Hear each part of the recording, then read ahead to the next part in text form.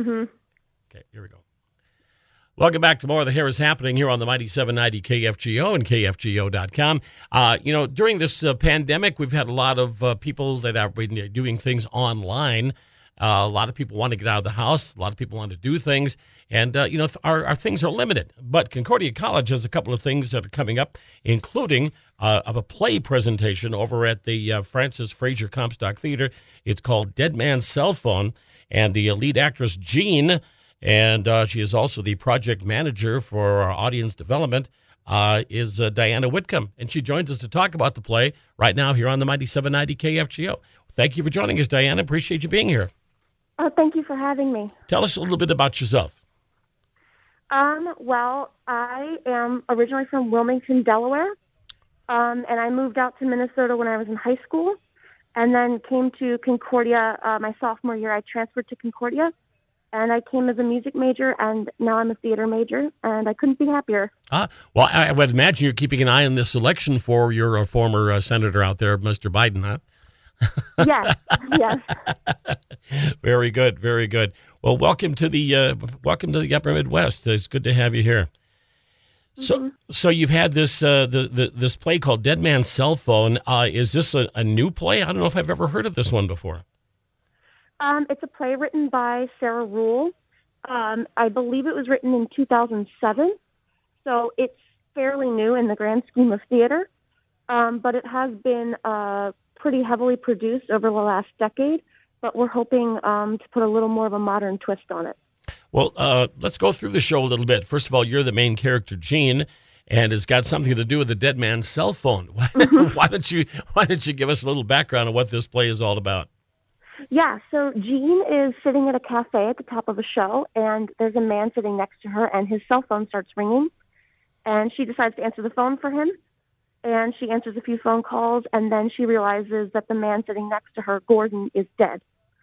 And because she was the last one with him before he died, his family kind of wants answers from her, and so she didn't know Gordon at all, but she makes up these lies to try and comfort people, and she just slowly gets deeper and deeper into the lies and into his family's life.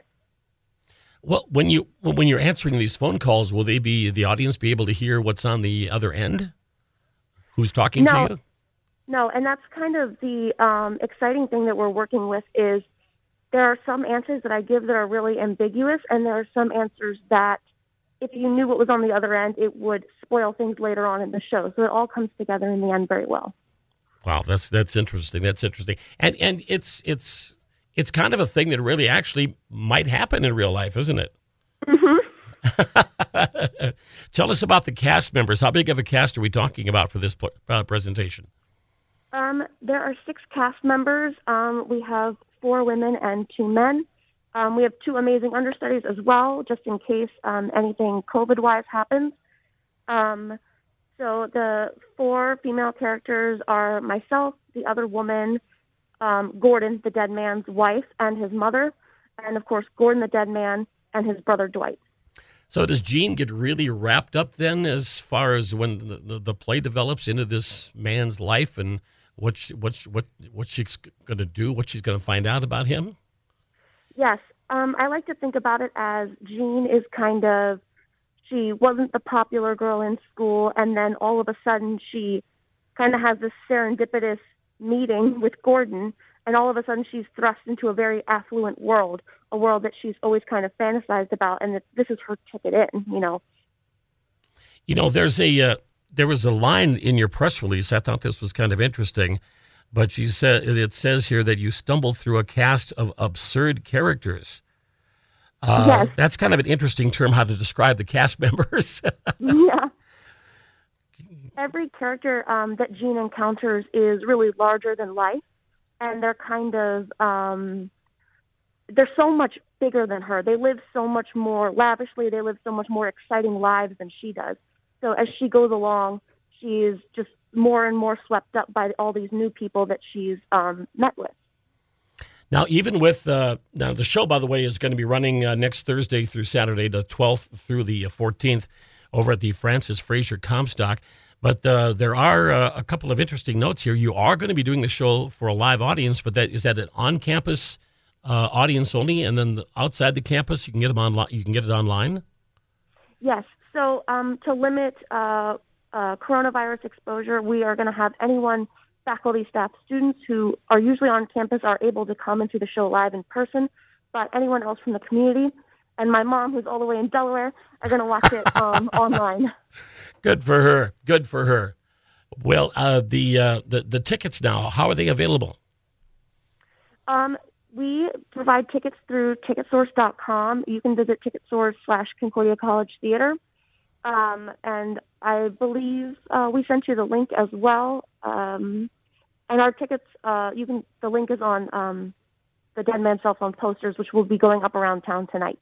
Oh, they will be. Okay, very good, Mm-hmm. very good. So tell us a little bit about Concordia Theater. How long have you been associated with it? And is this your first presentation that you've done, or how many plays have you done in your career? At Concordia, like I said, I came to Concordia as a music major. My sophomore year, I transferred from another university, and I did one show that year. And then last year, I was a theater major. I changed my major, and I did 2 shows. I was in the dance ensemble of Young Frankenstein, Ooh. and I played Macduff in Macbeth. Very good. By the way, if you just joined us, this is Diana Whitcomb. The new play going to be coming up next week is called Dead Man's Cell Phone over at Concordia College. We'll give you that web address again here in just a couple of seconds. When you get a presentation like this, with the casting call goes out, we've heard a lot about high school kids. There's like a lines around the block for all the kids who want to partake. Do you get a lot of people interested in coming in and looking at the script and say, yeah, I want to have a part of this?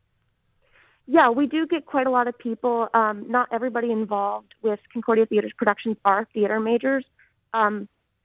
We get people all the time who are STEM majors, business majors, people who work in the shop. We like to have a variety of perspectives and a variety of people. Usually the musical that we do every year draws the biggest audition crowd, but we never have any trouble casting. So was it difficult for you, and I guess it's a personal question, but was it difficult for you to change from your music major? What were you playing back then when you were doing that? I was a vocalist. Still am. I just decided that I was a lot happier in the theater department. The music department at Concordia is amazing, but the degree that I was going for wasn't quite the degree that would be most applicable to me in what my chosen career path is. I want to be an actor, and so I think that I decided for me that I needed to know more about the inner workings of the theater rather than just being a performer. Satisfied with what you're seeing so far? Yes. Very good, very good. Well, you've had now, if I read this correctly, the race has already been presented. Dead Man's Cell Phone is coming up next week, as we mentioned, this upcoming Thursday through Saturday. And then you've got some other presentations here, too, coming up over at Concordia. Dance Nation, I'm assuming is that the musical? No, Dance Nation is actually a really cool play written by Claire Barron and being directed by a student at Concordia. And the entire creative team are students, including myself. So we have student directors, designers, choreographers. It's a student-led project. It was something that we read the play in Women in Theater, and we thought it would be fantastic. It would be perfect for Concordia. And so we lobbied the department, and they're putting on the show in February. And auditions for that are coming up very soon. Okay, and then you've got Evelyn in Purgatory. That's not the musical. No. The musical is Songs for a New World, which was written by Jason Robert Brown, who is also of 13, the musical fame, and The Last 5 Years. That's a very small production. We wanted to downscale due to COVID-19 to make sure that we can put on, the highest quality and the safest production as possible. And that's being directed by guest director Donna Kaz, who directed Young Frankenstein last year, and we're very excited to have Donna back. But Songs for a New World is really kind of they're kind of little vignette scenes rather than a more traditional musical plotline. Excellent, excellent. Diana Whitcomb, our special guest. Jean is the name of her character in Dead Man's Cell Phone. Now, I wanted to mention again, because you had talked about the tickets. Tickets, as I understand here, are free for all, but donations are accepted and encouraged. And you can get your tickets by going to ticketsource.us/Concordia-College-Theater. And I'll podcast this, so I'll put that up on our website as well in case you missed it. And once again, it's the 12th, 13th, 14th at the Francis Fraser Comstock Theater. And that is for kids, or I call you guys kids because I'm so old, but I mean for folks on campus. And then, of course, the online, like your mother in Delaware, you'll be able to pick that up with information from that website as well, correct? Yes. Did we get it all ready? Did we get it all done there? Yeah. Well, Diana, thank you so much for joining us here on KFGO on the Harris Happening. Congratulations on your career, and I'll keep my fingers crossed for Mr. Biden for you, okay? Thank you. All righty. Diana Whitcomb from Concordia College, once again, the play Dead Man's Cell Phone. We'll be back with more on the Harris Happening in a moment here on KFGO.